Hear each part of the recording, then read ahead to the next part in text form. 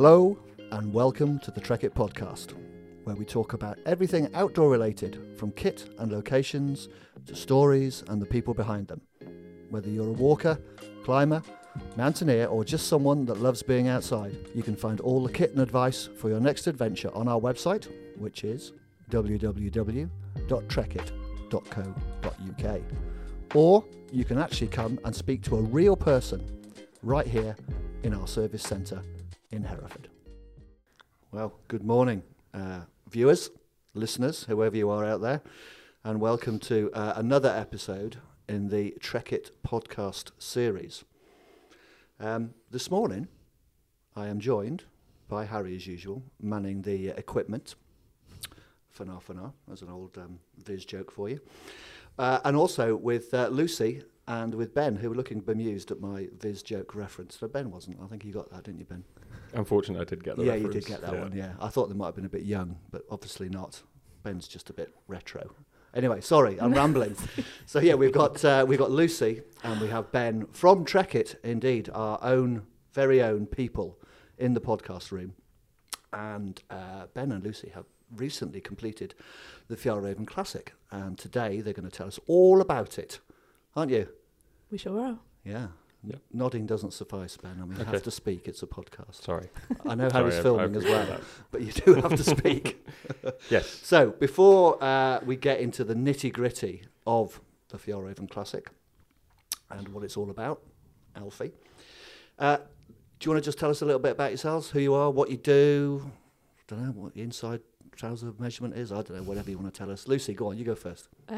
So I've worked for Trekitt since the start of the year. I'm a content marketing assistant. Love adventure, love getting out my bike, love seeing the mountains, just love being outdoors, really. And this was my first multi-day hike ever. Cool. So it was, something I definitely couldn't say no to. And yeah, that's me, really. Right. What was your job title again? Content marketing assistant. Content marketing so assistant. I look after socials, I write blogs and help with emails as well. Right. So I think some of our listeners, I'll have to stop saying, can I say viewers as well, Harry? Yeah, he's nodding. Yeah, I can say viewers. So Harry can nod, but I can't. All right. Yeah, well, Harry hasn't got a microphone, Ben. And you don't listen to Harry. He's got nothing very interesting to say anyway. Aww.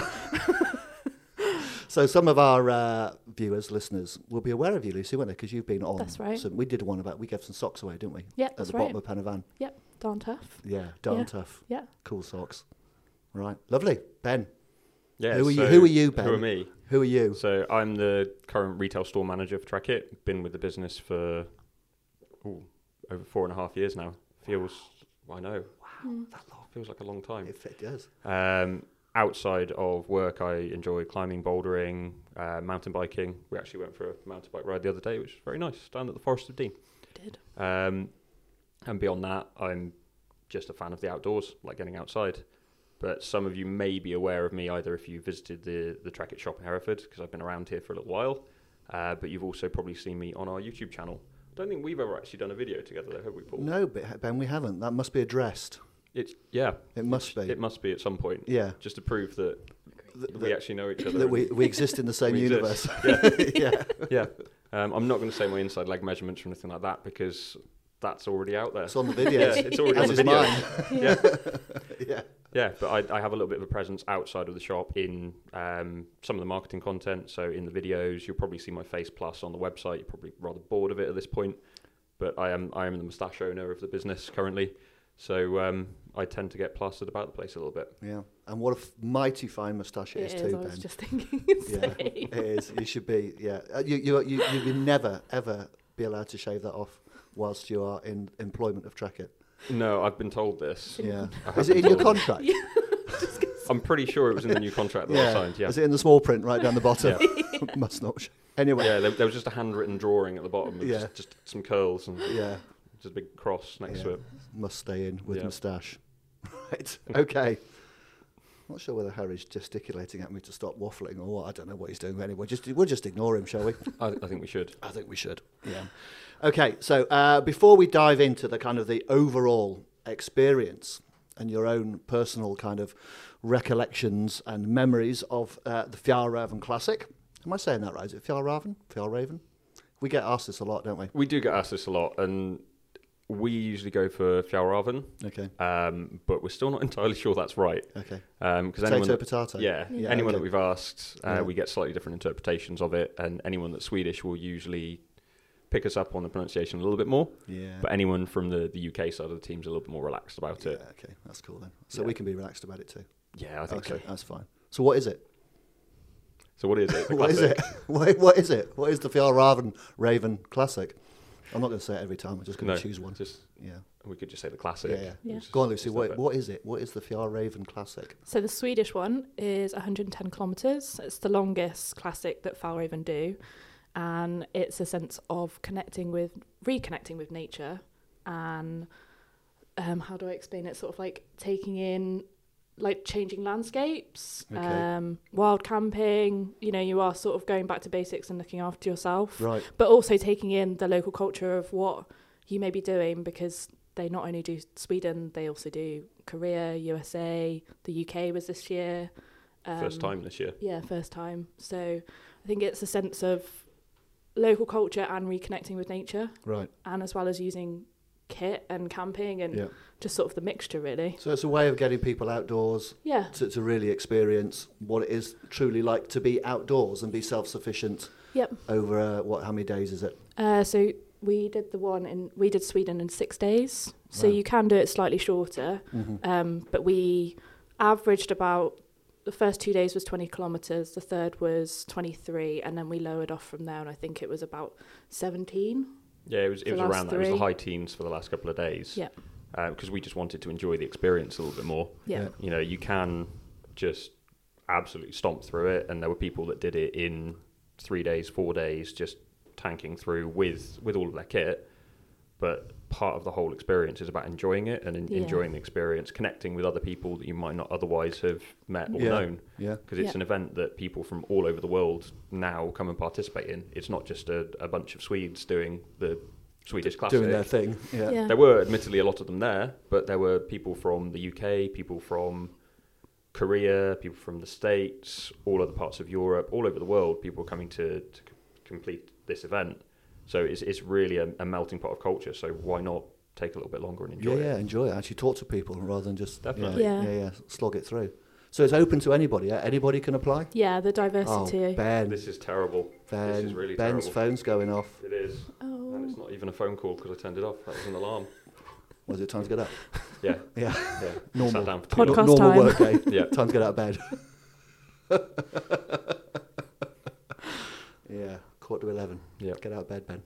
Anyway, sorry, we digress. Thanks to Ben's phone. Yeah, sorry about that. It's open to anybody. Anybody can apply. Yep, the diversity was amazing. It was quite impressive, really. I couldn't believe sort of like how many people there were from all over the world taking part. So how many were there? Do you know? Total? In total, for the Swedish Classic, there was, I think it was like 1,900. It was around 1,900 Yeah, people. 1,900, Right. yeah. And how do you apply? You can buy tickets, so Right. it's just a case of First come, Fjallraven first served. Classic, yeah, and you can Off just the buy website. a ticket. Yeah. Yeah. It's only the polar experience that you have to apply. You have to like put an application form in to say, I'm going to take part because, I promise not to get yeah. really badly Yeah. lost and cold and Yeah. maybe have to call emergency services. Yeah. out. Yeah, that kind of thing. Yeah. But the rest of them you can just buy tickets for. Wow. So who knew? Yeah. It's not massively advertised and marketed, is it? No. Or not- is it? No. It's only through my connections through Trekitt that I'm kind of vaguely aware of it. But you know, who would, you know, it's Joe Blogg in the street. How would they know it existed? To me, I don't know if it's just more like brand loyalty. So, Right. you know, Fjallraven is, the quality of it is up there. Yeah. And I think people who buy into it then like hear about it and must Okay. know. And Yeah. like newsletters, that's my experience, or through socials, just to know word of mouth. Other than that, I'm not really sure. Okay. Cool. I think ultimately Yeah. they don't want to make the event too big. Yeah. You know, it sounds a little bit strange, but they're obviously trying to promote the event, but they don't want thousands upon thousands upon thousands of people coming through, because it Yeah. is still ultimately about that connection to nature, Yeah. and it's part of the whole leave no trace. So if suddenly it's opened up to 5,000 people, 10,000 people, because Yeah. there's definitely that number of people who will want to do it, they're then going to trash the environment just Yeah. from all physically going across the same paths, the same routes at the same time. Yeah. So it's trying to maintain the scale of an event that is fun, and there's a lot of people, and still 1,900 people is an awful lot of people in a different environment. But they're trying to maintain that relationship with nature where they're not doing too much damage. Yeah, it's always a balance, isn't it? Absolutely. I guess for them, you know, they want to get people out there. They want people to enjoy nature. They want them to experience using good kit and all that kind of stuff. But then it's like, is that damaging for the environment? So yeah, limiting numbers is it makes sense. I know 2,000 is the limit Right. for the Swedish Classic. They're not planning to take on any more, Right. and they've been running it since 2005. Okay. So you know, Yeah. they must be, you know, the marketing, they must be doing something Yeah, they must right. be doing something right. Yeah. If it happens every year and they're fully subscribed and Yeah. yeah, good for them. Okay, so because I guess Trekitt is a bit of a kit shop, isn't it? And we're all sort of kit geeks to a certain extent. Do you want to talk us through what you took? I'm sure people would be interested to hear how you kind of not survived. I guess you survived. You survived. It wasn't that extreme. It wasn't that extreme, was it? No, No. it wasn't. It was honestly, apart from the last day where we had some, let's say some rain, we had a lot of rain on the last day. Yeah. Constant downpour. Apart from that, the conditions were actually just about ideal. You know, they were in the low teens a lot of the time, so actually ideal conditions for perfect. trekking with a pack, because you're building up a little bit of body heat because you're Yeah. carrying everything with you. And generally sort of overcast. We had a few days that were a bit sunnier, but the conditions were absolutely prime apart from the last day. But by that point we were already heading for the finish, and we knew we had a warm, dry place to go to, so you know, you kind of just got a bit soggy. I don't care really, do you? Yeah, you don't care get at wet. that I don't point. mind if I get wet. Yeah. No, but the conditions underfoot were generally fairly easygoing. It was all well-defined trails. There were sections of sort of rock gardens, and there were large sections where they were boarded out to try and cut down on the impact. So you're walking along lots of wooden planks, essentially. But a lot of the time underfoot, it was either rocky or sort of slightly softer with mud, and all the streams and everything just cutting straight across the path. So a good set of boots was very useful. Essential, I'd say. It was very much essential. But apart from that, a lot of the kit was generally very walking focused, because you didn't need anything technical, Right. Unless you wanted to go and potentially do Kebnekaise, because you could on the second day go up and climb Sweden's tallest mountain, Okay. which you could do without any kit, but ideally even a set of microspikes or something like that would have been useful to go and do that. And some members of our group did decide to go and do it. They managed it without. Right. But when they got back down, they're like, yeah, it was a little bit slippy. So potentially at that point, a few technical bits of kit might have been a bit useful. Okay. Yeah. It had snowed the night before, just to like paint the picture. Okay. Yeah. Yeah. So how high is that? Do you know?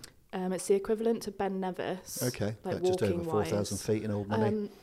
I don't know how high it is off the top of my head. Yeah, I had it's the not pass come to my head. it's not huge, It's not huge, but it's high No. enough but it's Yeah. high enough. to get a bit of frosty on the You're top. adding an extra Yeah. 20 kilometres onto your 110 already. Yeah. Okay.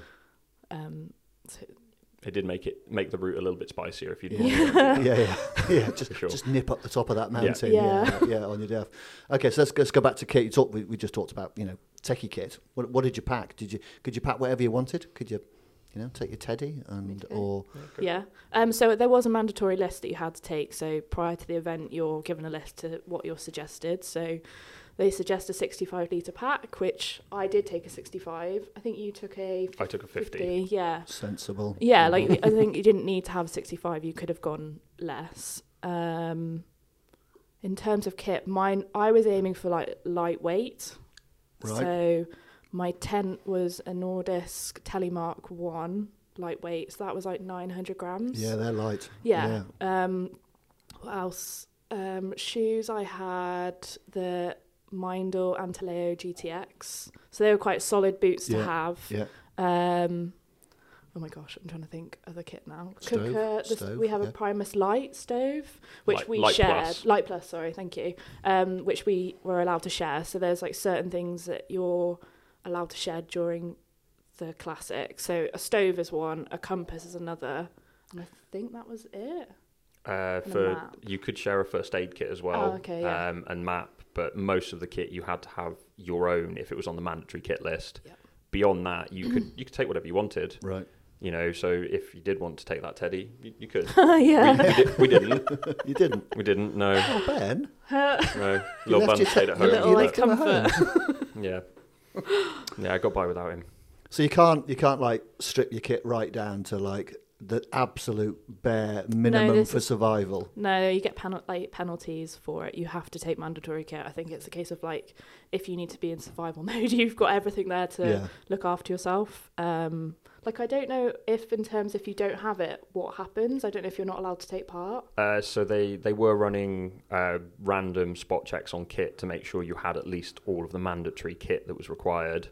And if you didn't have it, I don't know whether they actually acted on this, because we didn't get stopped and checked. Right, yeah. We took all the kit, you know, we were good. We were good. You were good. But there was the potential that you wouldn't be allowed to compete, or there was a shop at the start line that had all of the mandatory kit. So if you didn't have something, you had the opportunity to buy it so you could take part. But they did also introduce a new category that started a little bit later than the main event, of people that were looking to sort of run it as an ultra.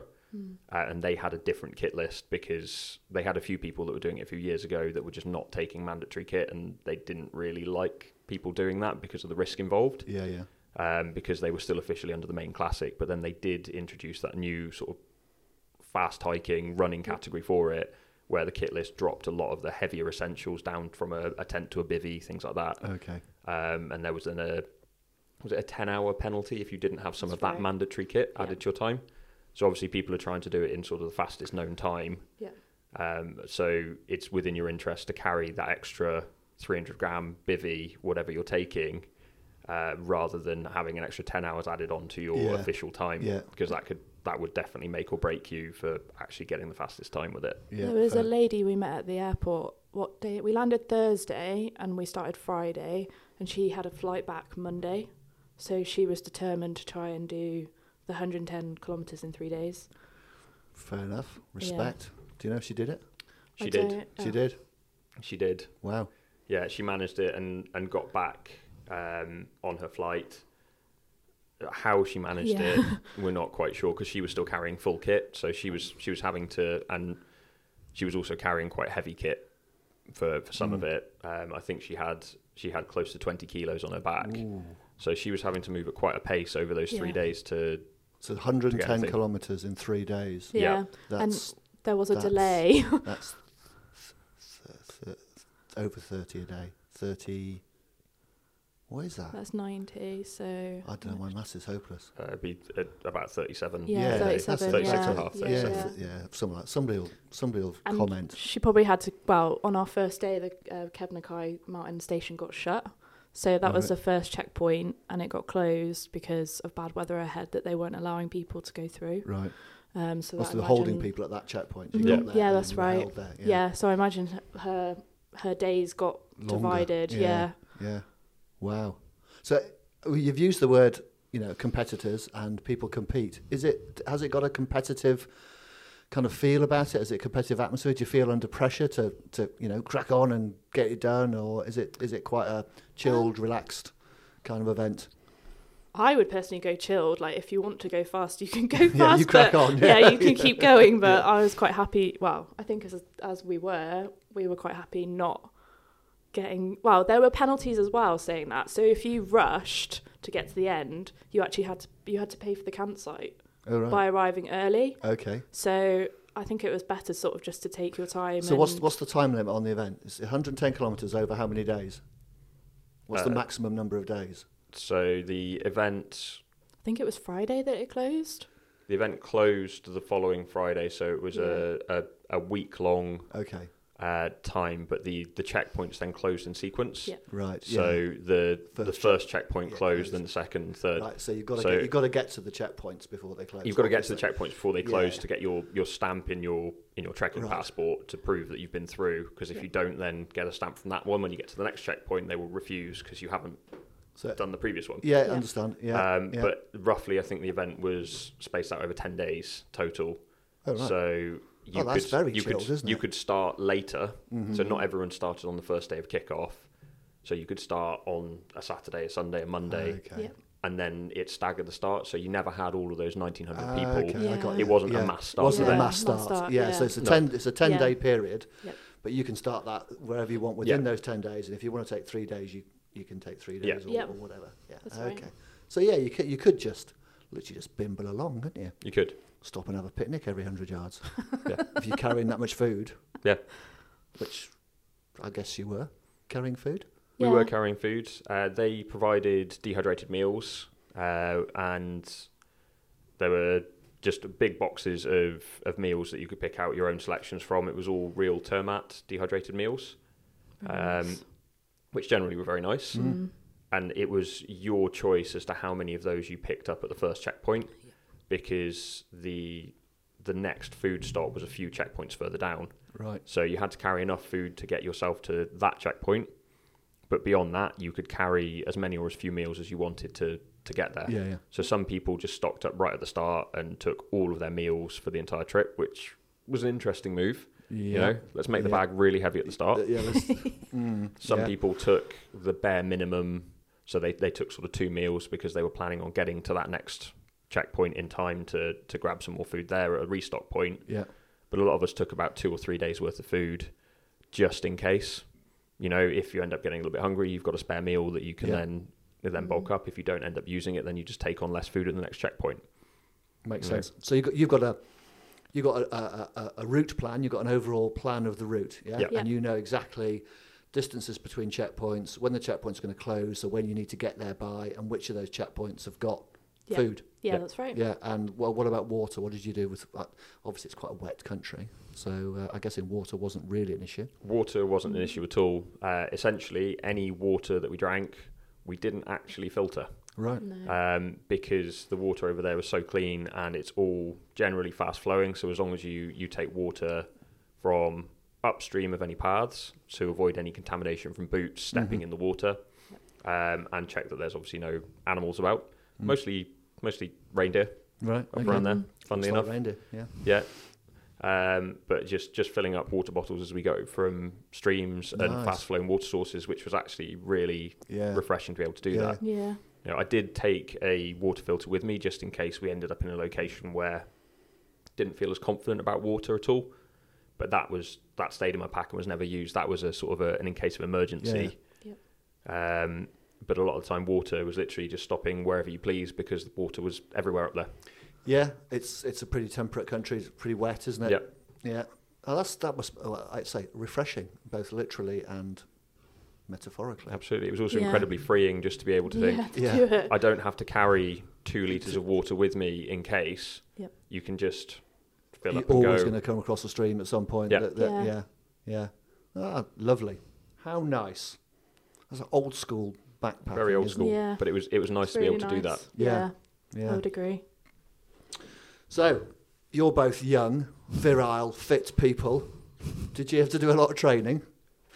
Well, I say you. I meant Lucy. Ben, obviously, you're not. You've got the burden of that moustache to drag along with you. So it's, you know, I mean, I think we're getting quite a good picture, aren't we? It's not necessarily a racing snake event, but it could be if you want it to be. You could just bimble along. So your average hill walker who goes out at the weekend, does a bit of hiking, they'd be perfectly well prepared physically Yeah, absolutely. to do Yeah. it. Yeah.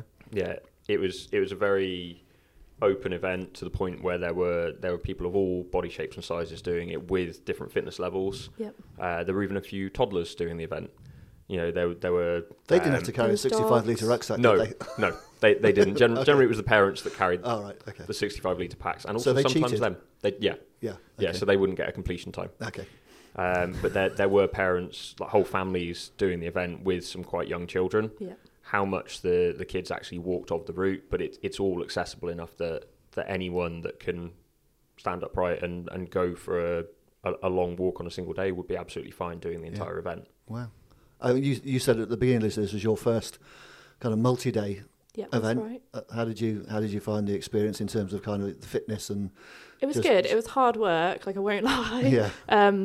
But I think, I literally knew this 4 weeks prior. Like right. Jacob was meant to be walking, but he had to take a step back, unfortunately.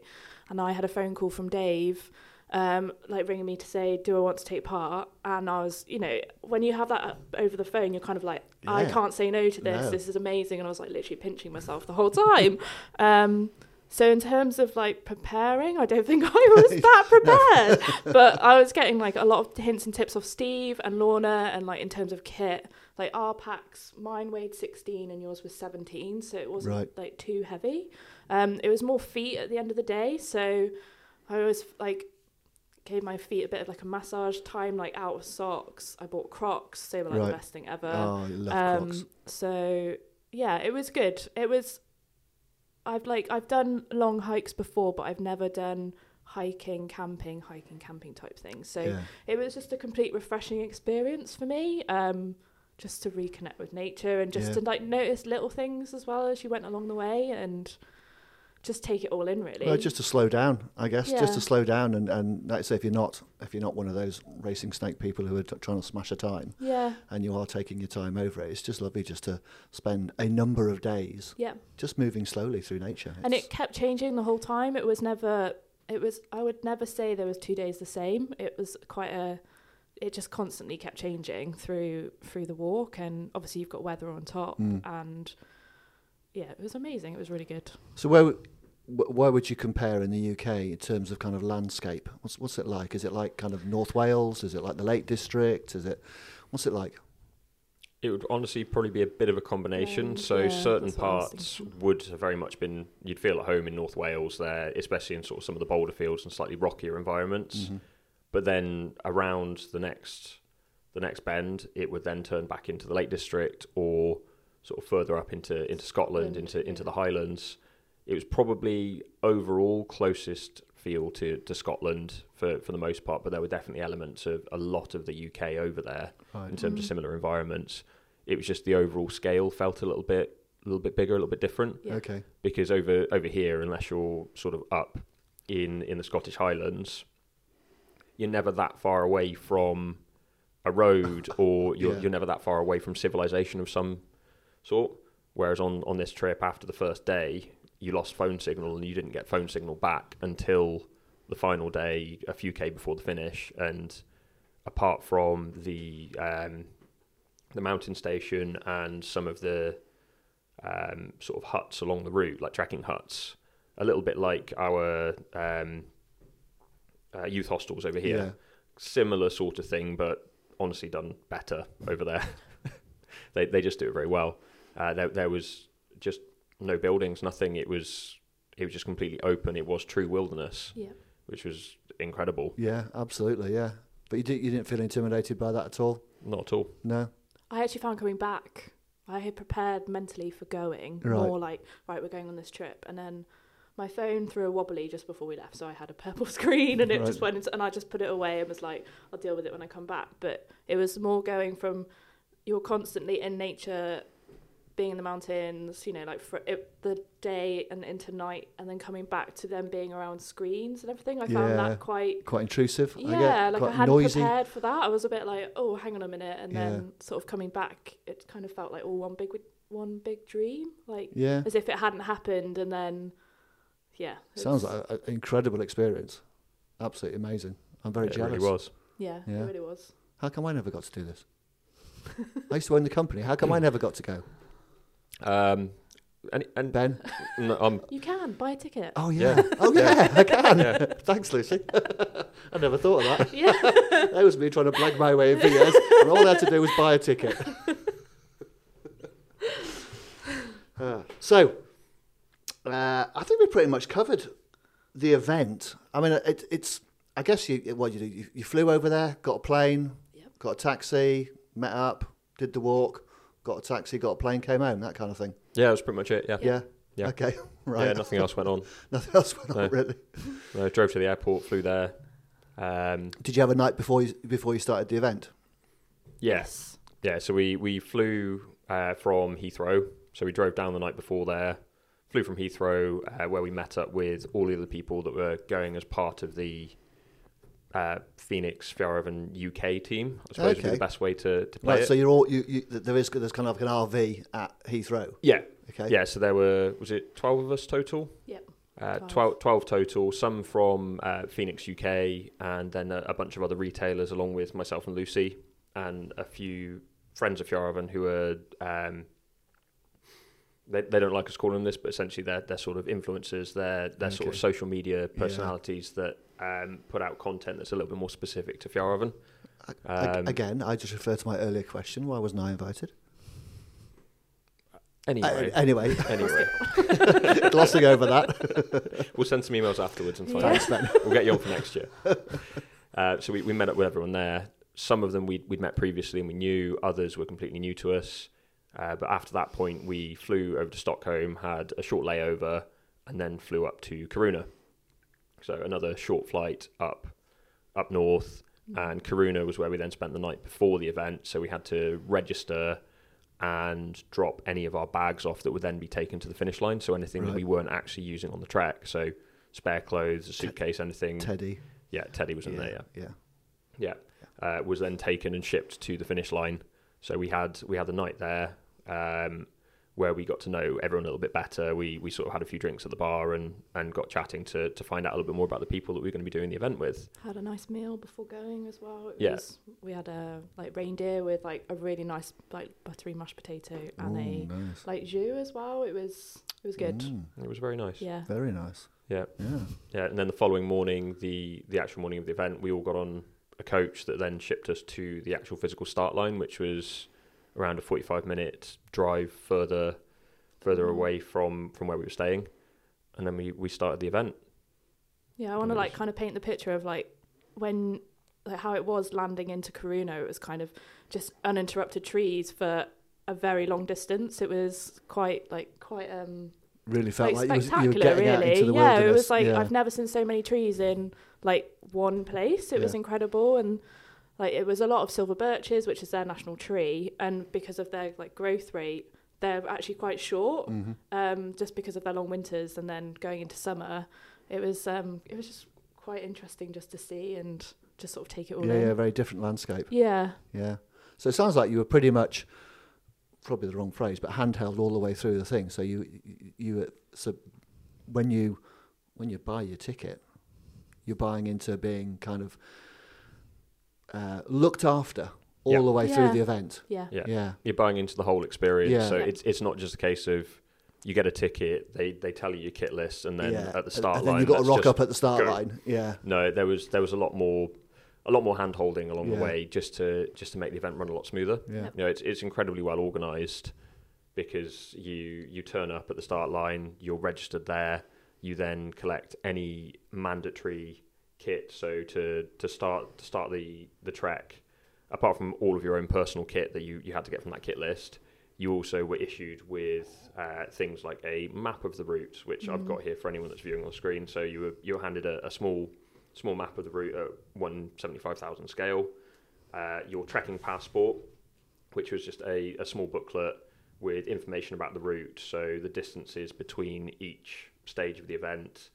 and anything that might be useful about each of the checkpoints, so whether or not they had a food restock or anything like that. Right. But in the back of the trekking passport, you have the opportunity to collect stamps along the route. Got all your stamps there, So Ben. I've got all my stamps there. So you have to get a stamp from the first checkpoint when you start with the start time, and then each following checkpoint you then get another stamp that then allows you to carry on past that checkpoint. Because if you go beyond a checkpoint without stamping, you've got to go back and get that stamp before they would then stamp it at the next one. Oh, wow. So if you missed out checkpoint 2 and rocked up at checkpoint 3, they'd send you back. You'd have to go back. We actually met a guy who'd walked up the Keb, and he had come down a certain way, which missed out a checkpoint, so he had to obviously walk back to the checkpoint to come to. Well, yeah, I guess they know that everybody's been through then, don't they? Yeah. That helps with just checking that people have actually completed the route. So anyone that's registered on the event, they've got at least a timestamp log of when someone came through. Yeah, absolutely. Yeah. Because obviously that's 1,900 people going into the Swedish wilderness. It's more than likely that someone at some point is going to wander off and potentially get lost. You don't want to lose anyone. No. So it just adds a little bit more accountability. Yeah. So all the checkpoints were manned 24 hours a day. And some of the checkpoints also had some nice surprises when we got there, which was Yeah, very it was nice. always a nice treat to have. Really? You didn't know they were coming, so you're aiming for the checkpoint, and then you get to the checkpoint. One of them we got given like a really good brownie, which we were Nice. totally excited about. Any jelly babies? Haribo? That would have been my fave. We had we actually did we took trail snacks along the way, Yeah. so that kept us going. But when you got given, I don't know, fresh brownie, or we had Nice. waffles with like jam and cream. Oh, Like lingonberry jam with Yeah. cream and Yeah. things like Yeah, that. that's Couple really of good. very cups of welcome. coffee, just Yeah. yeah. reindeer wraps at different ones. Yeah. So there was just little snacks to sort of keep you Reindeer motivated. wraps. Yeah, Yeah. reindeer Like wraps. wrapping reindeer. Yes. Yeah. They're very That- well trained up there. Yeah, obviously. Get their There's not a lot else hooves on to the do. vinyl. Yeah. It's a bit scratchy. Anyway, we digress. Well, we just. I was just going to say that we're talking about kit and trail snacks and stuff. What was your one piece of kit? Lucy, you can go first. What was the one piece of kit that you could not have done without? I don't say something obvious like a tent or your boots, because obviously you can't do it without boots or a tent. Those are like mandatory essential things. But is there something that you took? God, that's such a hard question. That's not a hard Sorry. question. Bag of jelly babies? Oh no, my trail snacks did. They were Yeah. like a winner. I did take a lot because, unfortunately, I do get hungry. So Yeah. it was a case of I'm gonna take Sugar. as many as Just I give can. me some sugar. Well, I was really because I'd never done this before. I decided to I weighed out all my trail snacks, so I knew exactly what I was having on day one. What was that? I didn't see that. Is that why your bag was heavier than Ben's? Because you had a kilo of trail snacks. I did have quite a lot. At least half of the 65 litres was just trail snacks. So maybe that's the item I couldn't have lived Yeah. without. Well, at least your pack was getting lighter every day. Yeah. Yeah. What about you, Ben? Also, Teddy, what you left in your Yeah, bag. I left them behind. Yeah. I mean, snacks is a very important one. Yeah. Just take more snacks than you think you need, because they can also be used as bargaining chips. Just putting that out there. If you forget something else, or someone else has got something quite nice, you can always do a little swap, that's clever. which Yeah. came in handy. But for me, honestly, it was a little bit more practical. It was a set of walking poles. Right. Yeah. Not that I couldn't have done the trek without them, but they certainly made the experience a lot nicer going for the walk with a decent set of walking poles. Just because some of the terrain that we were covering with a larger pack, it's just a lot more comfortable walking with poles. Yeah. I found myself using them some of the time, but not all the time. But they were very useful. Yeah. Were most people using poles? I know it's still not a widely accepted thing, is it? It's not. A lot of people were using them. I'd say Yeah. it was probably about a 60-40 split towards the use of poles. So there were more people than weren't. And honestly, it was nice to see a lot of younger people using poles as well, because there's always seems to have been a little bit of a stigma attached to using poles. Yeah. Oh, that's for the ramblers, that's for the old people that are already got shot knees and ankles. Young ramblers are available. But they are. Yeah. They're out there. Yeah. But it's always the old ones that have got the poles. Seems to be. Yeah. But we digress. I've got poles. Yeah, walking poles are a fantastic thing to use, and using them on the Classic left me in better nick at the end of each day than I would have been if I hadn't have used them. Agreed. So they're definitely beneficial. Yeah, it's a funny thing, isn't it? I think in Europe, walking poles are much more widely accepted. Where in the UK, it's still a little bit of a thing, isn't it? It's almost like a bit of a defeat. I'm giving in, but they make a huge difference, like especially over multi days with a heavier load on. I can't imagine have done it. I can't have imagined doing it without poles. Right. You talking about it, it's 100%. Yeah. That's the thing. Mm-hmm. There you go, people. Walking poles. Use them. All right? So, Ben, if you had the opportunity to do it again, or Lucy, I don't mind, they can answer this. Would you do it differently? Would you take less trail snacks, Lucy? Probably, because I didn't need as many as I thought, but I guess, you weren't it's trying. better to have too much than too less. Always. I would have taken a towel, because I didn't take a towel with me. I put that in my end of bag, for the end of it. I thought I don't need it. Right. I kind of wish I'd taken because I had the Royal Robins quick dry underwear, and I wish I'd had a spare upper, because the guys went swimming and I was like, not so sure, because I only had one. Right. But it would have been nice to have gone for a swim. Yeah. Just because cold water therapy, and Yeah, it would have absolutely, just been yeah. like really And refreshing. Cleaning, maybe, Yeah. just washing off some of that Yeah. sweat and body Yeah. odour. I don't know. Yeah, when you have to like rely on wilderness wipes, it's Yeah. a bit different. But I don't know. No, I don't. Other than that, they're the only things I would have done differently, I think. How about you, Ben? Where are you, Ben? I think the only thing I would have done is possibly taken a few more luxuries, just Really? like Teddy. Yeah. Yeah. No, so someone else in our group had a Primus Lite Plus again, but they'd bought the coffee press for it, Oh, and they nice. also bought lots of ground coffee with them that they were happy to share, which was very generous of them. So this is Yeah. where That's- you're that's swapping, where- that's where the swapping the snack comes trails. to play. Okay, I'll swap Yeah. your jelly baby for an Yeah. espresso. Starting to Yeah. figure it out now. Yeah. But just stopping and sitting just at the side of the trail in stunning scenery, Yeah. having a freshly brewed cup of coffee, Yeah. made a surprising difference. You know, it was just a really nice little boost to sit down and just stop and watch the world go and by for for a a few little bit. for a few $100 grams. Yeah. Oh, Yeah. it's It's totally absolutely worth worth it. it, One of isn't those it? things. Yeah. Yeah. So we were lucky enough that we had people that were generous enough to share. Yeah. But if I was to do it again, I'd probably take my own just in case they weren't there to share, Yeah. and then I'd happily share that. But apart from that, I Happily was sell your coffee. oh yeah. Yeah, yeah. Yeah, When it's you say completely share, you mean transactional. you mean sell. Yeah. What have you got that can benefit me? Yeah. Yeah. I end up coming back with a new Gore shell for a cup of coffee. And, Yeah. But no, honestly, most of, if not all of the kit that I took, I used, or it was compulsory safety equipment. Mm-hmm. So I was very happy with what I packed. There wasn't anything that I look back at and think I really didn't need that. The only things that I took that I didn't use were the mandatory equipment, like the compass, because everything was so well waymarked. Right. Yeah. You didn't Yeah. really have to Didn't navigate need for the it. trip. No. No. So it was a compass. There were a few other safety bits, and the water filter, which was just a more of a peace of mind thing. Yeah. But everything else I took, I used and made use of. So I'm pretty happy with what I packed. Cool.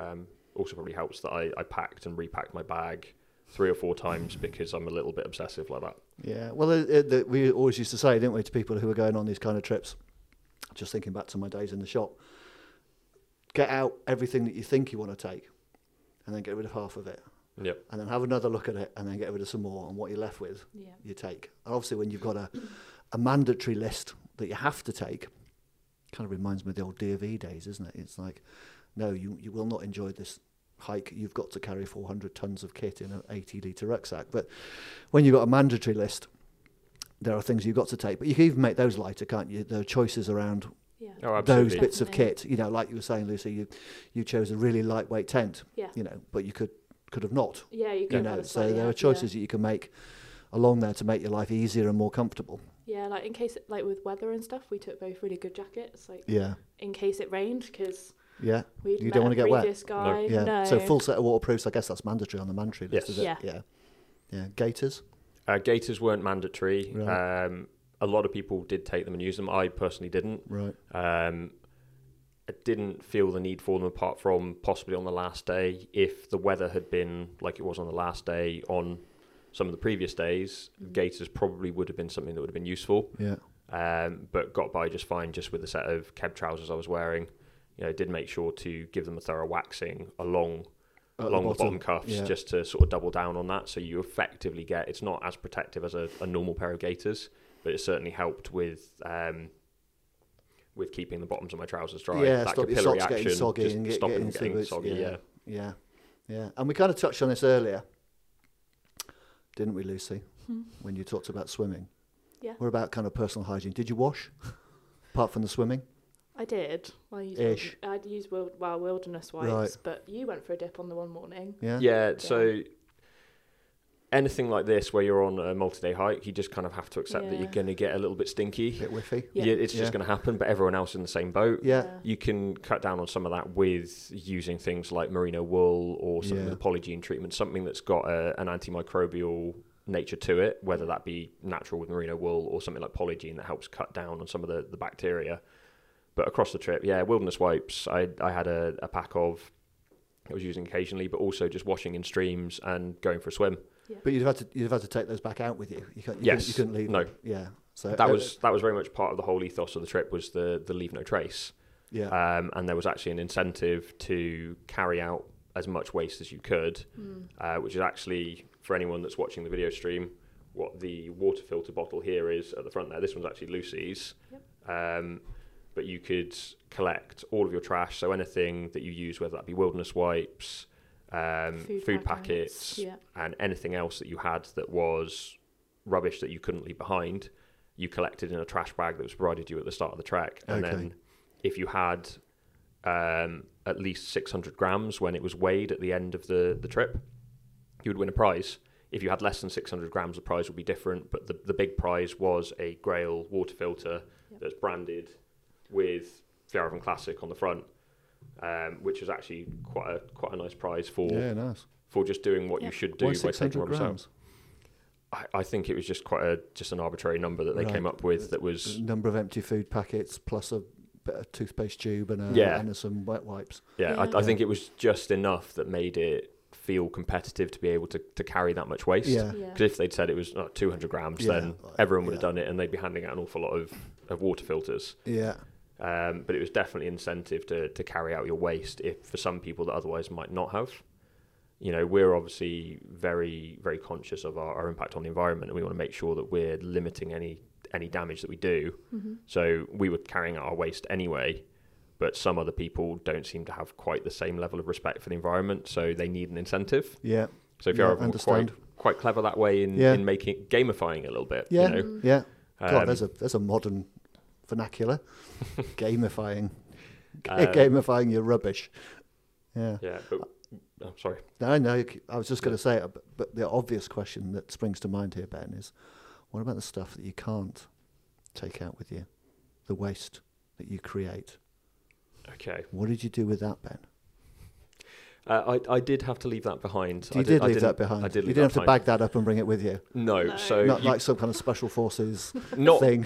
So not quite. No. So along the route, anywhere that there were any of those huts, any of the hostel type things, they generally had long drop toilets, which were open and accessible. So if you could hold on until you got to a checkpoint, you could use the long drops.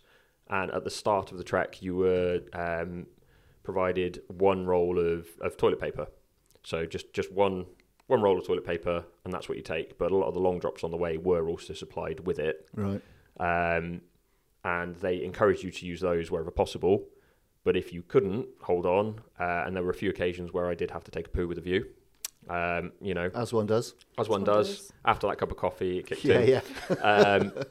The intention was to go off the trail and basically dig a hole. Bury it. Yeah, classic method. Classic method. It's all biodegradable as long as you're using the toilet paper that they provided. You can bury that as well. Right. But they did say in certain places along the route, so the national park at the end. Yeah. So in Abisko National Park, you weren't allowed to dig holes or damage the environment there because it's a protected part of northern Sweden. So you either had to put it under a rock and then carry out your toilet paper or carry out all of your waste at that point. So it was very much cross legs through the national park. Just get your timings right. Yeah. No coffee the day before or that morning, and then run through Abisko National Park. Yeah. So is a trowel on the mandatory kit list? It's not on the mandatory kit list, I don't think. It not? That surprises me. I would have thought. Check. I'm going to flick through, Ben. Let's see. No, it is not on the mandatory kit list. Oh, well, there you go. Did you take one? I did. Yeah. I took a small titanium trowel with me. Nice. Titanium. Nice. Titanium. Oh, very nice. Yeah. Yeah. Yep. Yeah. Yeah, just a nice little one that would suffice. Where possible, we want to make sure you use those long drops because it is just a lot easier. Yeah. And then all of that waste then gets flown out by helicopter, I think, because nice. it's the only way that it's accessible because there's no road access at all. Right. But if you had to, a trowel or a shovel was definitely worthwhile. Okay, so there you go. There's a top tip. If you're going to go and do the Fjallraven Classic, take a trowel. So we've, I think we've covered the kit thing pretty fully, haven't we? We've gone through, you wore some sturdy boots, you had some nice trousers on. Ben, you wore some Keb trousers. Yeah. Good bits of base layers, merinos, and some Royal Robin stuff. Yep. Now, all this stuff isn't free, is it? No. You're not given all this stuff. So I guess you used a lot of your own personal stuff. You didn't have to sort of kit up before you went, or was there anything specific that you bought before, for the trip?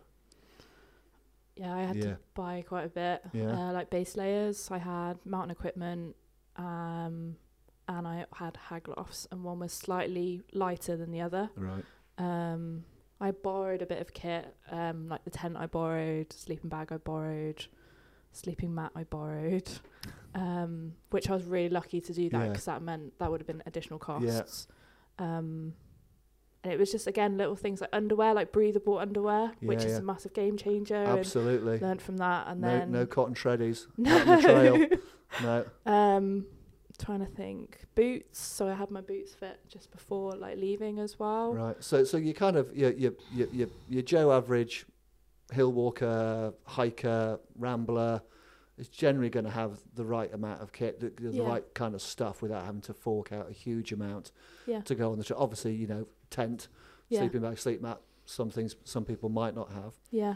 What about any other associated costs? I mean, was it an expensive thing? Did you have to pay to enter? I mean, we didn't talk about that, did we? We talked about getting a ticket, but have you got to pay for the ticket? So we were very, very fortunate, and we have to send out thanks to both Fjallraven and Phoenix UK for arranging this on our behalf. But we actually had the trip paid for us for this, which was fantastic, and it's an experience that we're incredibly grateful for. Agreed. But to take part in the Classic as a member of the general public, you would have to buy a ticket, right? And also arrange your own transport over to Sweden to the start line, and then from every point then on, got a frog in my throat. But from that point on, you then have everything arranged for you. So as soon as you hit the start line, any transfers at the start line, where you register to the actual physical start line where you start the walk, and then transport back from the finish line to the starting point again, is all covered as part of your ticket. Any food is also then included in the ticket price. Okay, gas. So all that food that's given out at the checkpoints, that's all included. That's all included in the ticket price. So everything, as soon as you arrive at the check-in point at the start, everything from that point on is included in that ticket price. So you got to buy your ticket. Yep. How much is the ticket? It's about roughly, off the top of my head, about £200. Okay, right. And then you've got to get your flights to Sweden. Got to get your flights to Sweden, at which point there's no direct flights to Kiruna, which would be the closest airport to the start line. So you can either fly to Arlanda, Stockholm, and then get a connecting flight like we did up to Kiruna, or there is an overnight train as well, and other transport as well. But most people elected to do the connecting flight because it was a much quicker way of getting there, rather than a full day of train travel from Stockholm up. Or other people also came in via Norway as well. Right. So some people flew in because at that point in northern Sweden, Norway is actually really close next door. So you can fly further up into Norway and then get a connecting bus, or I'm not sure whether there's a train across, but you can definitely get public transport from there to Kiruna to the start line. Okay. And so would you have to connect from the airport of Kiruna? Would you have to then get another transport onto the start? You get a bus. So from the airport, we were taken into the village where we had the overnight stay, and we stayed in like chalets and tea, etc. And then the next day, you get a bus, which is 45 minutes into Nikolota. Is that how I say it? Nikolota, I think. Nikolota. Sorry, excuse me for saying that wrong. Any Swedish listeners will we probably be cringing right now. We do apologise. Correct me, sorry. And it's about 45 minutes into the start line, and then you finish. You end at Abisko National Park. So what would you reckon if people weren't quite as fortunate as you guys and had to pay for the whole trip? What do you reckon the overall cost would be? Do you know what the flight costs are? I don't know the flight cost, I'm afraid. No. Realistically, you'd probably be looking all in around depending on when you book the flights, because flights obviously fluctuate a lot. With the tickets for the event, excluding any outdoor equipment you might need to buy, so literally just to take part in the event, probably around the £700 to £800 mark. Which actually is really good value for what potentially could be a 10-day hiking holiday. Yeah. You could see it as that, couldn't you? Yeah. Well, realistically, you're losing any and all costs that you would have paid for accommodation on a normal holiday because you're sleeping in a tent. Yeah. So you're just factoring that into the transport and travel to get up there. Yeah. And then all of the food and everything for the event is included in the original ticket price. Yeah. So it's actually comparable to sort of most average week-long 10-day holidays to other parts of Europe. Unless you're doing it on a real budget, that's sort of a fairly average price. So it's not unheard of to be able to go and do that instead of going on a holiday to southern Italy. No, absolutely, yeah. And like you say, you're getting to take part in a really well organised and controlled event that you're going to feel safe in. But then you're still experiencing this great wilderness adventure, seeing a fabulous part of the world. And meeting some great people. I mean, what's not to like? It sounds like excellent value for money. Absolutely, can recommend it to anyone. Yeah, it really is a fantastic event to go and take part of, and it's an event that if I hadn't been provided with a ticket for, I would have genuinely happily paid for based on the experience I've had because it was fantastic. So you go and do it again, would you? Yes, absolutely. Yeah, cool. Oh, so what would be your one piece of advice for somebody who was, thinking about whether they should do it or not? Go for it. Just go for it. Just go for it. Just go and do it. Yeah. It's priceless experience. It's something that you'll carry for the rest of your life. Yeah. Fabulous. Right. Well, thank you both for illuminating us on the Fjallraven Classic. It's been really interesting. I'm very jealous that I've never had the opportunity to go and do it. And now I'm a bit old and knackered. Don't think I could now, to be honest. Oh, you'd be fine, Paul. Yeah, I reckon. Yeah, just share a tent with someone. Let's get them to carry it. Yeah, that's a good point. Yeah, because you can share a tent. Yeah, so you could do that. You could do it as a couple, couldn't you? Yeah, you could do it as a couple. Yeah. So you can just got to find someone that you can go with to my poor old carry feet, the weight. Ben. My poor old feet. Give you a piggyback. Yeah. Ben. There we go. That's me set up. So we got some questions sent in by our lovely viewing, listening public. I think we've covered a couple of these, but I'll read them out anyway because Harry's taken the trouble to print them off. He's even written one. Did you write that, Harry? Is that a question from you, Harry? No. He's actually written it in pen. I didn't think he was allowed pens. I didn't know he was allowed pens either. Anyway, so Janine Harris asks, what piece of equipment proved invaluable on your trip and you would never leave home without on future adventures? Ooh. We kind of touched on this a bit earlier, didn't we? We did. We mentioned in walking terms of poles, sort of favourite bits of kit, things titanium like that. trowel. Yeah, the trowel probably was quite a key one for me, just in case of emergency. Yeah. But honestly, a lot of the mandatory kit that was on that list is the sort of things that you would be taking anyway. Yeah. Absolutely, yeah. They're not asking you to take anything stupid, are they? It's all there for a reason. Yeah. Comfy shoes at the end of the day, I would say like sliders or Crocs or something that you can put your feet into. Other comfy shoes are available. It just makes such a difference at the end of the day. Yeah. But comfy shoes at the end, I think. Yeah. No, that's a good tip, actually. Yeah. Take your boots off. Yeah, just let your feet breathe. breathe. Into some preformed even when you're out hiking. Things. Yeah. Like along your trail, just when you're resting, if you want, just take your shoes off and let your feet breathe for a bit.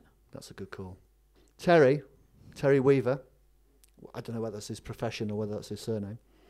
How difficult was the process to get selected for the Fjallraven Classic? What did it entail? Forms, permits, emails, carrier pigeons? I don't know. How difficult was it? Oh, for you guys, it was easy. For us, it was easy. You were invited. Yeah. We were sent an email asking if we'd like to take part. We said yes. Yeah.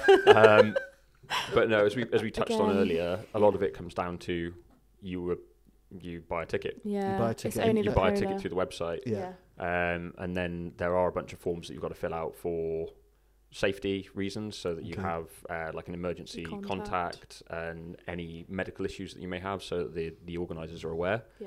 But the vast majority of it is all pretty standard forms for taking part in an event.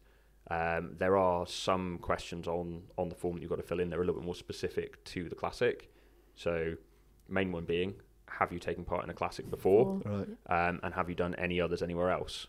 Because depending on whether you've done a Classic before or not, part of the whole thing with the Classic is at the end of it, you get a little welcome pack effectively for finishing. So I've bought them here for anyone that's on screen, but you get a finisher's medal. Oh, that's nice. I did decide not to wear it on Oh, no, I think you should, on Ben. camera. But you get a finisher's medal. This one is for finishing the Swedish Classic in 2022. You get a patch as well, which can be put onto a rucksack, a jacket, anything like that. And the colour of this patch and the medal, as well as the little pin badge that you also get, will change depending on whether you've done the Swedish Classic before. Okay. So if you're a first-time completer, second-time, third, Okay. the colours change, effectively going from sort of white to bronze, silver, gold kind of thing. Not quite that exact, Yeah. but they change colour so that people can identify how many you've done and what year you've done it. Or if you've done other classic events, say you've done the Denmark one or the Korean one, you get a different patch. And your aim is to try and complete all of the classics, as a bit of a completionist thing. Yeah. But that's one of the more specific questions you'll be asked. Other than that, it's all general, just safety Can things. you walk? Who you are, where do you breathe? live, Yeah. are you physically fit and able to do this? Yeah. So there's no preference given to somebody who's done it before? No, no preference to them at all. It is completely open to buy tickets, same as if you were sort of going to a concert or any other first event. come, first serve, basically, until the tickets have run out. Yeah. And then I guess you just got a little bit organised with making sure you get to the muster point, should we call it that, at the designated date and time. Yep. So you just organise your own flights and your transport to get you there. Pretty straightforward, really. Pretty straightforward. All right. Theo M., what did you see along the way that you'd most like to revisit? Ooh. Yeah, I know, it's a hard... So there was an There's awful lot over there that was just incredibly stunning. You'll hopefully see some of the pictures and videos that we took along the route to kind of give you an idea of what the scenery was like. For me, I would love to go back and climb Keb. Yeah.